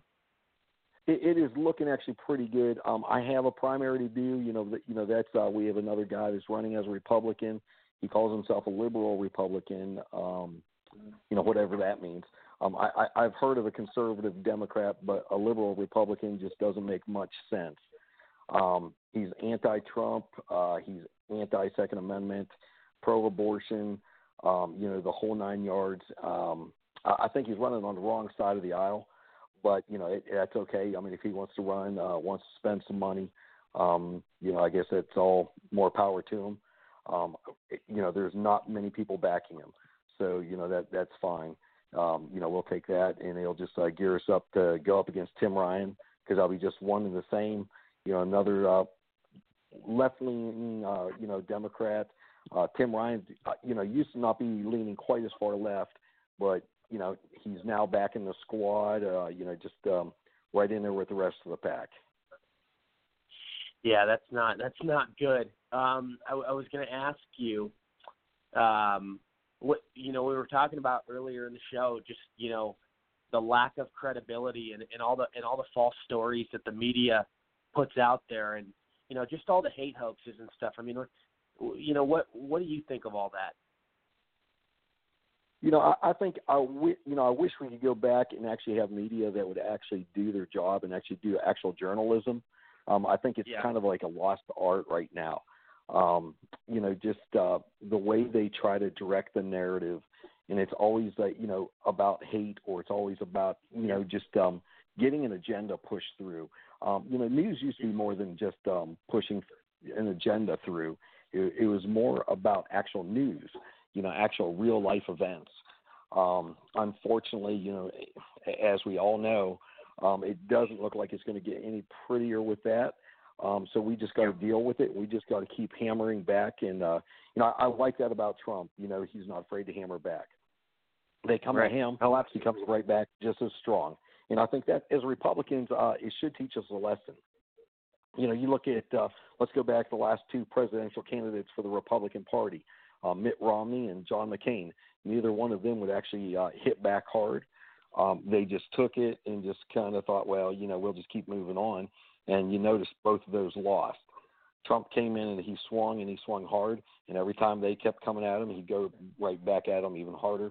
And he won the campaign, and I think that's what it takes. Absolutely. No, you're absolutely right. I do want to go to Dr. Branch. What are your thoughts on everything? Go ahead. Yeah, first, John, thanks for being on the show tonight. You're cutting out. Rory and I are. I just want to thank Sean for being on the phone on the radio show tonight. Rory and I are both from Arizona here, and something I really appreciated when John Shattuck was in, because he was my congressman actually. When he decided not to run again, I was one of the many candidates that ran for his vacant slot. But he is a person that stands up for his convictions. So I remember when the economic downturn happened, he made a comment that everybody in Congress should be fired. And we all thought that was a good idea. Then he said, well, I'm not going to run again. So he's a person that really stood by his convictions, and I really appreciate it. Going to state politics, looking at, we currently have Martha McSally as an appointed position. There's people that are planning on running against her, and somebody like Daniel McCarthy. Do you think that she should run unopposed, or do you think that somebody like McCarthy should actually step in? Also, what is Doug Ducey's next step after governor? A lot of people are saying that he'd be a great VP candidate if Pence were to run. Of course, we got Darrell Kane on the phone that would object to that, but I just wanted to get some of your thoughts, Sean. Yeah. Well, I think that the first one, look, I'm always. And by the way, can I just say real quick, and I definitely want you to answer all those questions, but I just want to say, being in Arizona, and I didn't vote for Kristen Sinema because I was very worried she was going to become a communist. But I will say, she's probably one of the best moderates I've seen in quite some time. She sides with the president, and I hate to say this, but she sides with the president more than McSally has. And I have followed this, and I can't even believe I'm saying this right now. I mean, Sinema is similar to like a Joe Manchin. I mean, they really go on both sides of the aisle, and we just saw Sinema come out the other day and basically be one of the three Democrats that supports the deportation process and speeding it up, especially people that don't have proper asylum claims here. But go ahead, continue. I'm sorry. Well, I mean, to echo that, I mean, Kirsten Sinema is probably one of the most effective retail politicians I've ever met. I mean, and it's because she's genuine. I mean, she does really care about the job. And while she's a Democrat, you're right. She's very much like Joe Manchin. She's her own person. She's not going to be bowed by the party line. I think one of the things that's the most impressive about her is that Nancy Pelosi hates her, and she was never going to be. She was never going to be on the track for leadership in the House, which is part of the reason why she ran for the Senate. And I think she ran a phenomenal campaign. The good news for Arizonans is that there's only one Kirsten Sinema, and so I think that while Mark Kelly looks good on paper, I'm not sure he's got the ability to pull this off. And to the question about whether Martha should run unopposed, I think competition is good, and running a primary campaign is not necessarily a bad thing. It helps hone you and makes you better on the stump and in the general election. I mean, one thing I wish is that our primary was a little earlier than, late summer, to give the general election more of an opportunity to kind of unfold. So it does, when there's a primary, it does make it a little bit more difficult for the winner to come out and be there. But if there's going to be somebody that runs against her in the primary, I think that's going to be a good debate to have. I do think that McSally will probably prevail, and I believe that she's not been well served by some of the folks around her, and she's made some shakeups recently, and I think that's going to help her, be her own person. I think personally she's a strong, woman who is, obviously been through a lot as far as, she's a fighter pilot. She was the first combat fighter pilot in the United States. And so she's a tough woman, and I think that she has not been able to be herself because of how much she's been handled in the past. And I think that we'll see a better version of that as we go forward in the months to come. I mean, time will tell, but it's as far as I can see, Trump's going to carry Arizona pretty strongly. And if McSally does the right things, she'll win a primary, and she should handily win the general. But it's, she's going to have to stand with the president and be strong with the conservative agenda in order to make that happen. Yeah. And to Doug Ducey's future, I believe that he went into this back in 2010. I believe he did that with a eye of, I want to give back to, I want to do some service, but this isn't a career. So I actually think that when he finishes his second term, that's probably the extent of his public service as far as an elected position. He's got a lot to offer in a lot of ways, but I don't think he definitely doesn't view himself as a career politician. I don't think he wants to be a career politician. Right. Very, very well said. Let's go to Kevin. Kevin, go ahead. No, this isn't Kevin. This is Bianca. I was listening. Oh, wait. Give me 1 second. We go to, I think we have Kevin right here. Kevin, go ahead. Oh, yes, Rory. It's really funny you bring up Kristen Sinema, because that is exactly what my question was going to be based around, considering that she's one of the most, I would say, conservative Democrats I've seen, and she's given Martha McSally a run for her money trying to be more Trumpian, more conservative in order to not get beat by Kristen Sinema's level of national protection. And, her Kristen Sinema's track record has been more so on our side, surprisingly, even though she's an openly lesbian, atheist, self-proclaimed progressive in the past. It's very, very interesting. So I'll change my question to something else.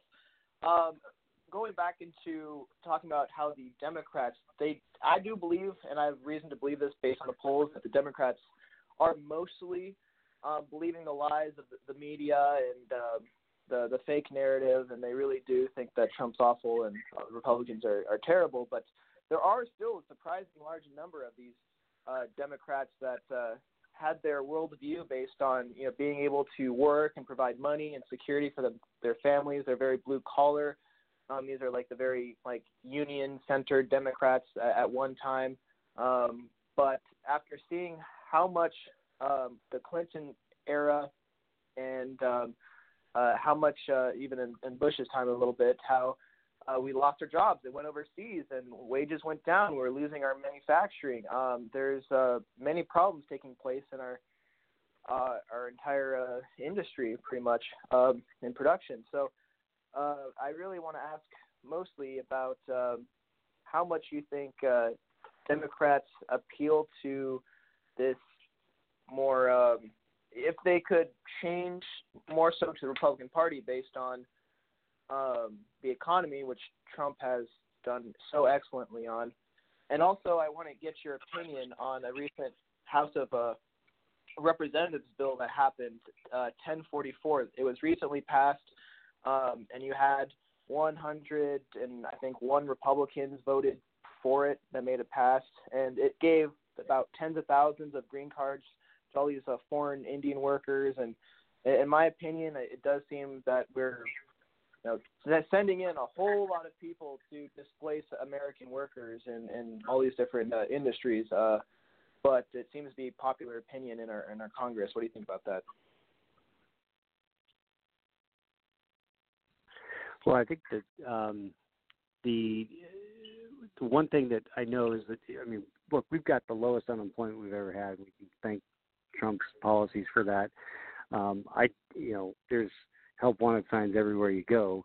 One of the things that I worry about is that conservatives aren't having enough babies. I mean, we know the liberals don't want to have kids, but we need to have more because we actually have the lowest birth rate than we've ever had in the United States.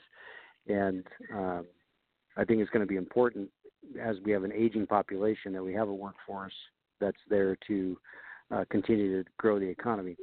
I mean, as far as the green cards go, I've been out of that side of the policy world for a while. I've been mostly on the side of what's best to help grow the economy, and if that means bring some workers in, some skilled workers. I don't know if these were these high skilled tech workers, or is this something else? Yes, mostly in the tech sector. Yes. I mean, it goes to we need to get more of our kids into the math and science as part of engineering, that kind of thing.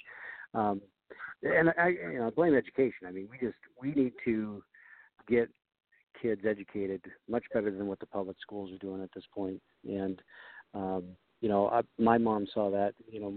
Myself and my 5 brothers and sisters were homeschooled for big chunks of our young lives because she didn't see. I bet this is long before it's gotten so much worse. But we've got to figure out a way to educate our kids in a way that allows them to be competitive and smart enough to do the things that our economy is going to require, because it's a changing economy, as we all know. And we're going to have the ability to have our young people pivot to how that economy changes. Right. Absolutely. Eric, go ahead. Yeah, no, I appreciate you coming on the show tonight. I'll just make it simple. There's so many people to ask you questions. My take is, in California and people I'm talking to, that the left, they believe that if things stay status quo, they win. So they're fighting to continue it on the squad side. But a lot of Democrats are that I'm talking to are saying, well, we're actually winning. We're winning by excessive immigration. We're winning by more H-1 visas to take more tech jobs. We're winning by advancing LGBT, ABC, 1, 2, 3. I mean, everything's going their way. Do the people you talk to in Arizona and other places, do the conservatives see the urgency that status quo will cost us our country, or are they not looking that far down the road? They're looking more just next election, let's get that one done, but maybe not looking at the macro effects of what's happening? No, I think that they do look beyond the next election. I think that's part of why, one of the things that I have a lot of optimism about is the direction that we're going, because Trump is, instituting policies, reducing regulations, but more, like I said before, most importantly, it's the change in the makeup of the judges at the federal level. I mean, that's just such a huge issue, because so many things, most everything is going to, at this point, go through the courts, because there's such division. Somebody's going to sue on anything that becomes a policy. And so if we have good conservative judges that stick to the Constitution, that'll help reduce, it'll slow down or maybe even stop the encroachment of government, and heaven help us if that's possible. In a few years, we can actually start to peel some of that back. And I think we're actually starting to see that in a lot of cases. And, I come at this very optimistically. I think that the status quo is failing, and Most Americans understand that, which is why I think Trump's going to be reelected soundly. And, 4 more years of an aggressive agenda, I mean, we're going to be in a great position going into 2024. Yeah, I think my biggest concern is, as a Trump supporter, is remember they announced they were going to go round up 1 million illegal aliens, and then they ended up getting 18. Yeah, I saw that. The way it's going right now, because I live in California, I watch huge communities growing, non-assimilation, with foreign investment buying up large housing tracts.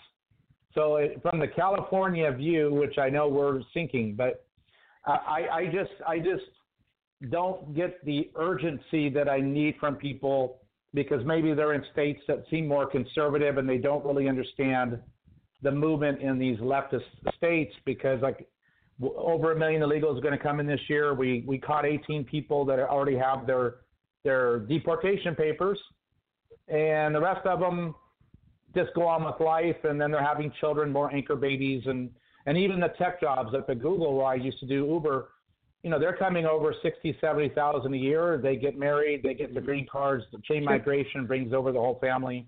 So I guess I'm more on the pessimistic side, maybe because where I live, but I don't see the tide going well. What the tide you see is a lot of the people leaving California. They're coming to Arizona, they're going to Texas, they're going to Nevada, they're going to Utah. I think California is going to stand alone in its just leftward lurch, and while you're there, it's going to feel very dire, but eventually it's going to fail.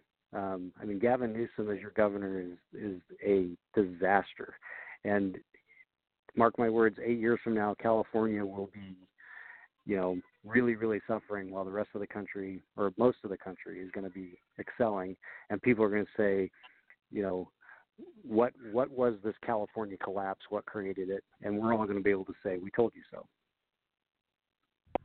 Sounds like a deal. So true. So true. Let's go to. All right. Let's go to. Let me introduce. We have on the line popular talk show host, entrepreneur, political activist, and freedom fighter Will Johnson. Will Johnson, speaking of California, you can speak on that. I'm sure you don't live there anymore, and I'm sure you don't miss it. You're now in Texas, which is a much better state, but all the problems California is facing. Yeah, you're talking about California. Exactly. Yeah, I'm actually. I miss the people in California. There's absolutely good people in California. The problem is the bad people have taken over California, and they have just ruined a beautiful state. And personally, I like to see California turn around, but I'm not seeing it happen. And it's almost like the people are going to have to revolt for something to actually happen in California, but we all know that's not going to happen, because conservatives, they, for the most part, just sit back and kind of watch things happen, and conservatives are not violent like the left, so California is just going to continue to get worse, in my opinion. Even when people vote in the state of California, I don't even think votes count in the state of California, because we see all the corruption that's taking place. There's no way in a rational world that Maxine Waters would win an election fairly for so many years for not doing anything for her constituents. So that just tells me right there that California is so corrupt that they're not going to change anything, and nothing's going to ever come of California except for just being destroyed. Yeah, I tell you, man, it is mind-blowing. And, we were talking about earlier how the media has misled so many people and has, made so many false stories, including that Erica Thomas story where her fat ass, took too much food in the express line, and then she claimed some white man told her to go back to her country, but it turned out it was a Cuban Democrat. Just all these different fake stories that the media was pushing, and, the whole thing with the Mueller, and I mean it goes on and on. These people are terrible. No, you're absolutely right. You know, they don't. There is no such thing as an uprising in white supremacy and people white going out attacking people black and this and that. That is completely a fake story. It's a hoax. And because it's not happening, these people have to make up these stories to fit their narrative. She probably just didn't like the fact that someone told her that she was in the wrong. You know, and then first thing she did is start screaming racism, when it had nothing to do with it. The guy's an anti-Trumper. Now, you know what? Probably after all of this, he's probably going to start liking Trump. Right. Well, and here's another thing. You know, it's like the media ignores stories like, for instance, last weekend in Chicago, 43 people were shot in Chicago last weekend. The media tries to cover up these stories, but they'll push a story that enables and encourages drag queens to fondle little kids and read them story time. Yeah, all this sick shit. Excuse my language, but it's absolutely mind blowing, and it's disgusting what they're shoving down our throats. And you know, they don't respect our beliefs, but they expect us to respect theirs. It's the biggest hypocrisy. It's the biggest joke on earth.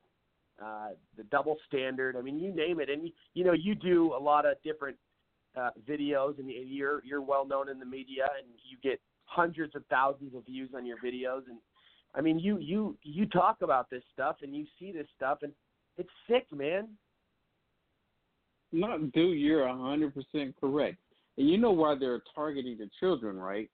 I mean, they're targeting children because once they have children believing that this sickness is a good thing, it's a positive thing, and when these children become young adults, 18, 19, 21, 25, 30, they're going to say that it's always been like this.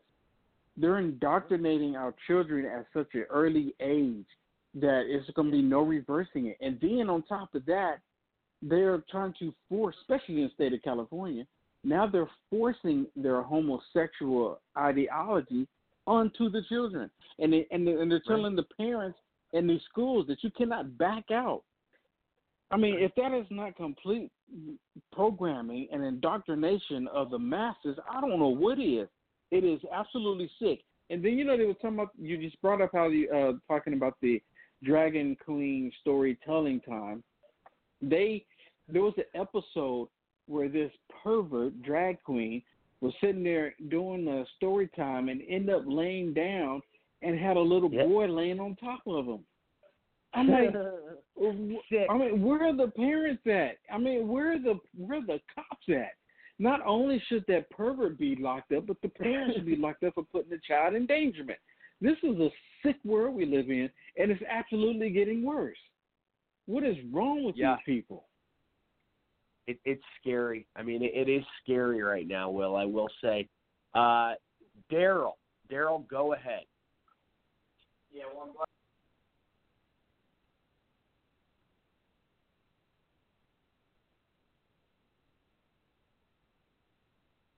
Clear sexual abuse. Was I on mute? Yeah.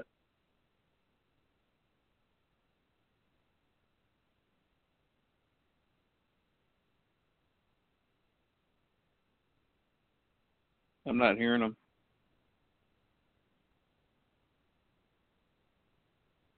Daryl, are you on? I'm on. Can you hear me? Yeah, I can hear you now. Go ahead. Okay. So back from the top, because this is such an important topic, I'm glad it came up. This, for me, is my number one gut check line in the sand moment for conservatives. If you're a grown man and you do not have the courage to defend an innocent child from what is clear sexual abuse, I've got no use for you. And we've got way too many people masquerading as conservatives that want to capitulate on this issue, which to me is issue number one, is actually defending children. That is, in fact, the top priority of our civilization, our society. Not only do we have the transgendered community actually now reading to children at libraries, I know this firsthand from a very strong community of Jacksonville Christians that attempted to go on that same day and read the Bible to the children. and they were actually not allowed to read to the children. So we've actually surpassed the point now of kind of allowing this inside of everything else, but we're actually now prohibiting goodness. That is why I refer to this as the satanic theocracy of the left, which is what we see in California. This is very serious, and someone raised the issue earlier about how leftist media is selling out to these concepts and movements. And I think what's actually more disturbing about it is that in so many cases, you actually see these businesses directly flying in the face of what is in their best interest. I can think of no greater example of this than Gillette, maker of Gillette razor blades, with so many horrific things that they've rolled out in this past year. The last thing, obviously, they premiered a commercial of a father teaching his daughter, who has been pumped up with hormone therapy, teaching his daughter how to shave. And I can think of really nothing that is a better example of going against your direct market, which is red-blooded men, offending at least 50% of them to, I guess, pander to a very, very minute sector of the population. It begs the question, if they think that this is good business, just how big of a percentage of the population are they planning on growing these lifestyles? And that's one of the things that's so infuriating about this, the feedback loop that they have. What you see with these people that go through with these horrific gender-mutilating operations without any discernible evidence to support the hypothesis of them being quote-unquote misgendered, you have what is, I think, a quite natural response and a tragic response. You have staggering suicide rates. I've heard attempt rates as high as 40%, 25% as high for the actual execution of suicide. And the response from the left, rather than quite the obvious, is that a person realizes that they've robbed themselves of their God-given reproductive organs, maimed themselves in the most profound and personal way possible. And, the left's response to that is to look at this and say that actually this is proof that we need to do more to normalize this. This is deeply evil.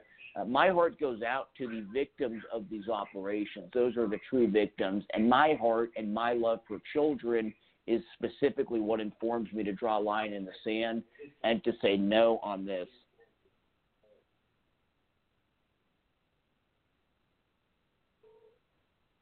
It's saying I'm in.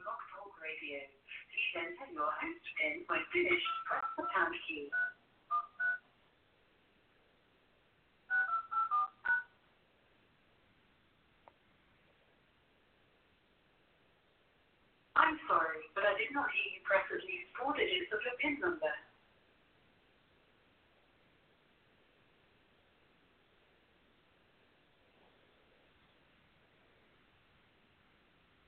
I'm sorry, but I did not hear you press at least 4 digits of your... My phone's acting all weird.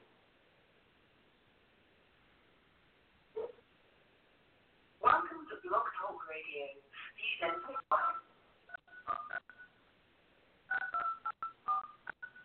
To start your show now, press.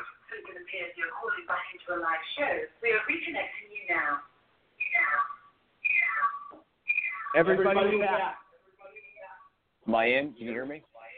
Yes, go ahead. Yeah, so I'm here to go ahead to finish up on that topic, this is really one of the most important issues, and it's why I've been very clear under a Kane administration this would be viewed as sexual abuse of minors. Academic reform starts with prosecution. Teaching this to children is an act of violence, and it's an act of sexual abuse. And that's how I would define it, and I would act upon it. And quite frankly, following orders would not be an acceptable defense. So I'm deeply encouraged to see the support. I know Dr. Branch has done terrific work on this in the Phoenix area, if memory serves, and I applaud everyone that's willing to stand up on this. Children, guys, this is, it's uncomfortable for the California conservatives, and they want to stray away from this and preface their conservatism by saying that I don't care about what people do and so on and so forth, but this is about children, and this is specifically why marriage is where the line in the sand is drawn, because when you redefine marriage, and you equate a same-sex couple to a mother and a father couple. You place the rights of a same-sex couple to experience parenthood, something they would never experience in nature, ahead of the rights of a child to experience a mother and a father, as is not only dictated by their biblical needs, but their biological needs as well. Thank you. Spot on. We're going to go to a commercial real quick, and we'll be right back, everybody. Stay with us. Is video a part of your strategy for 2019? Hi, I'm Rob Hicks with Hicks Video, your remote video production specialist. Using equipment you already own, I help you deliver high-value videos to your audience. From interviews and demonstrations to online meetings and trainings, I work with you to shape your stories and subjects that demonstrate your subject matter expertise. If you're a product specialist, sales executive, or business owner, we make video production simple and affordable. We do this so that you can make videos on a regular basis, whether it's daily, weekly, or monthly, to communicate about the topics and discussions that are important to you, your audience, and your business.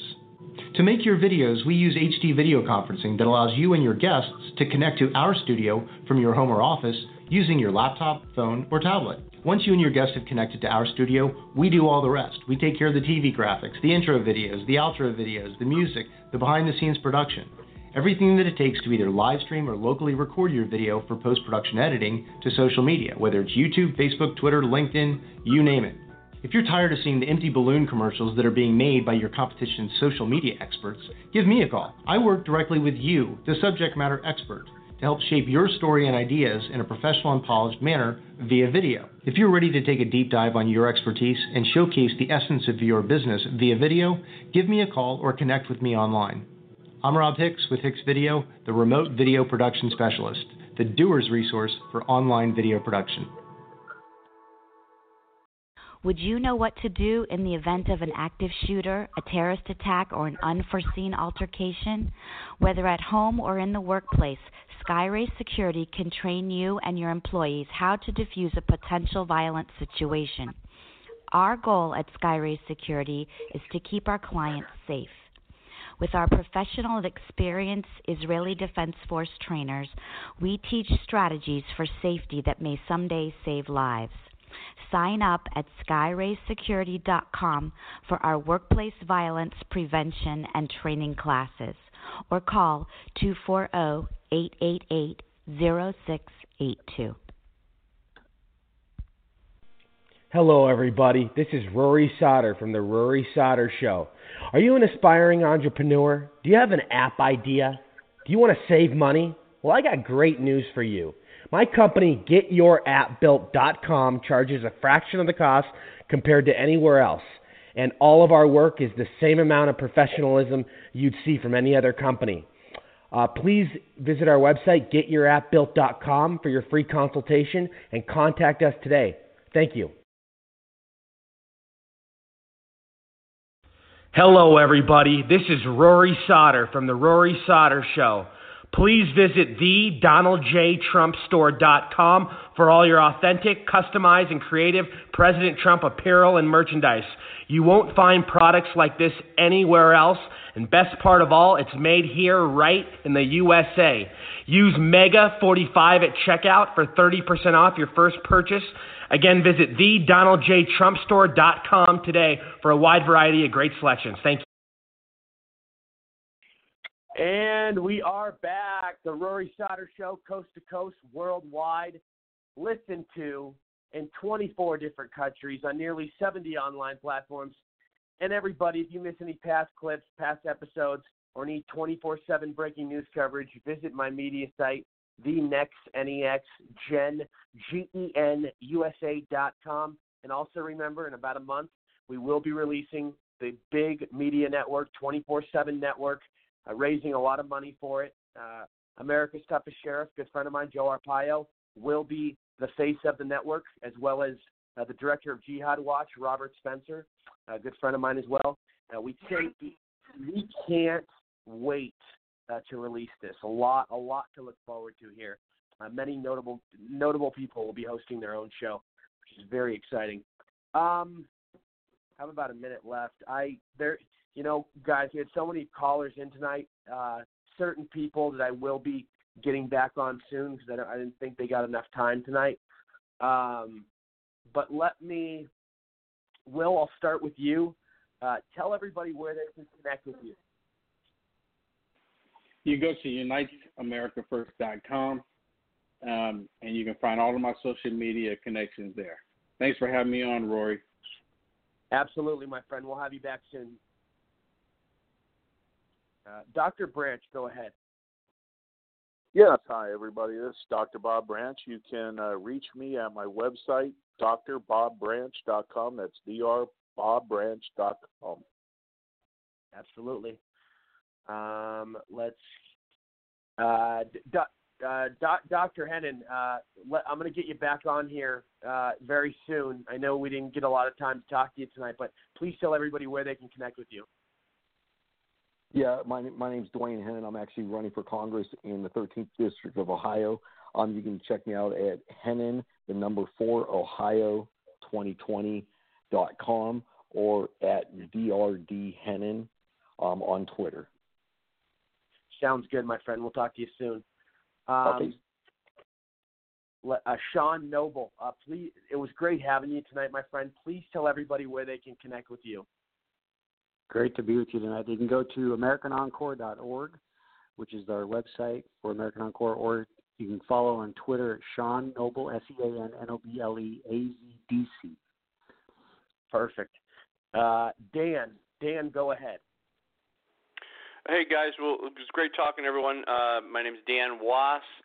The last name is W-O-S as in Sam, and you can find me on Facebook and Twitter, and my website is goodgunbadguy.net or goodgunbadguy.com. So look forward to talking to everyone again. Thank you. Absolutely. Kevin, go ahead. This is Kevin DeKuyper. You can find me on social media at Nationalist United or nationalistunited.com. We're expanding, and you'll be seeing a lot more of us. Thanks, Rory. Sounds good, my friend. Let's go to Daryl Kane. You'll find me riding Kevin's coattails, and you'll find me on DarylKane2024.com. Have a blessed evening, everyone. Absolutely, my friend. I want to thank everybody for tuning in tonight. It really has been a fantastic show. So much addressed, so much established. Amazing topics. I do want to mention, I want to thank, as usual, I want to thank all my audience, my guests, my co-hosts and sponsors. You guys are all incredible. The show just keeps getting better and better. Perfect rhythm, perfect flow, really everything you could want in a show. And I tell you, I'm very thankful and blessed for all of you. Again, I know I thank you guys a lot, but it's the truth. Just a couple things I want to announce real quick. Few quick things. The teenagers that were going to the Turning Point USA Trump speech camped out last night, overnight, to see the speech. So we have the youth that is, starting to come on the Trump train. I mean, Trump is strongly, resonating with them and appealing to them. So, that is really big. I mean, that's big, and that's really positive. Another thing, President Trump announced that there is a compromise, and they agreed with the Democrats on a new budget deal.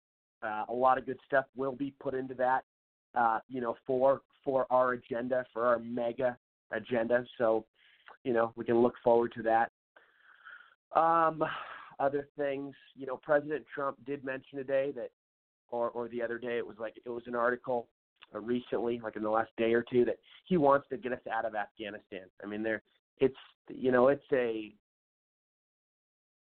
just a complete mess. I mean, it's so unnecessary to still be there, and he thinks we should bring the troops home. So something to really cross our fingers on. He's absolutely right. It's gone on far too long. Good news today. The DOJ has launched an antitrust probe into the tech giants. A lot of these companies like Facebook are now going to be strongly and thoroughly investigated, which is great. They need to be held accountable. They really do. That this is something that this abuse has gone on for far too long. with these corporations. You know, there's a reason why they call them the masters of the universe, because they control a lot of what goes on. You know, and I also, you know, just want to say we have a huge show scheduled on Thursday night. A lot to look forward to. With that. Oh, and last topic. A$AP Rocky's mom, the rapper. As everybody knows, President Trump is trying to get the rapper A$AP Rocky out of Sweden, out of jail there, after Kanye West called him and asked him. And now A$AP Rocky's mom is even thanking Trump, and now you got more of the black community he's appealing to, which is great news. We got to run, everybody, but have a great next couple days. We'll see you on Thursday night. Huge show planned, a lot to talk about. Can't wait to be with all of you. I'm Rory Sauter. Mega. God bless everybody. Cheers. With the Lucky Land Slots, you can get lucky just about anywhere. This is your captain speaking. We've got clear runway and the weather's fine, but we're just going to circle up here a while and get lucky. No, nothing like that. It's just these cash prizes add up quick. So I suggest you sit back, keep your tray table upright, and start getting lucky. Play for free at LuckyLandSlots.com. Are you feeling lucky? No purchase necessary. Void where prohibited by law. 18+ terms and conditions apply. See website for details.